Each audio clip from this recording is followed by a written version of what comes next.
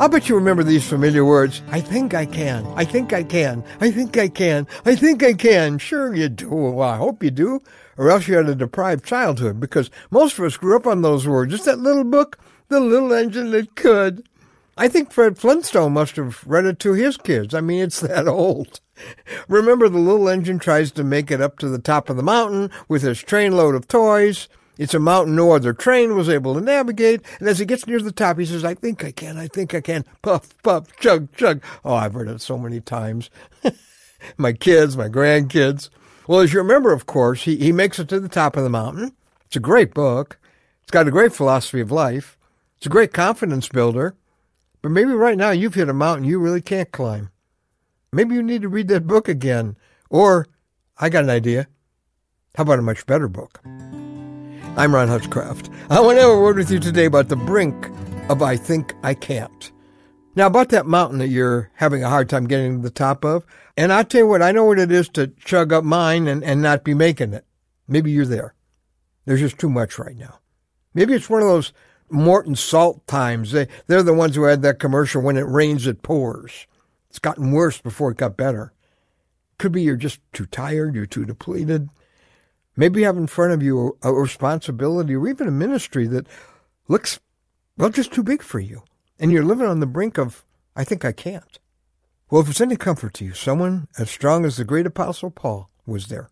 Yep, he recorded it in 2 Corinthians chapter 1, verse 8. He talks about pressure in his life. He says, we were under great pressure, far beyond our ability to endure, so that we despaired even of life. Paul, literally, he's on the brink of I think I can't. He talks about the responsibilities of his ministry. In chapter 2, verse 16, he says, who is equal to such a task? He's just barely hanging on, maybe just like you. And then all of a sudden, in chapter 3, verse 4, he talks about such confidence is ours through Christ before God. Wait a minute. Where did this confidence come from? I thought you couldn't make it up the mountain, Paul. Well, our secret is our word for today from the Word of God from 2 Corinthians chapter 3, verse 5. He says this, our competence comes from God. Not that we are confident in ourselves to claim anything for ourselves. He has made us competent. Now, there's a reappearing Greek word here that means adequate, qualified for, worthy, large enough. It's the word that John the Baptist used when he said, I'm not worthy. I don't deserve to untie Jesus' sandals. Paul said, I don't deserve to be an apostle. But now he's confident. Well, if you feel you're not adequate, you're right. If you feel like you don't deserve the position you have, right again.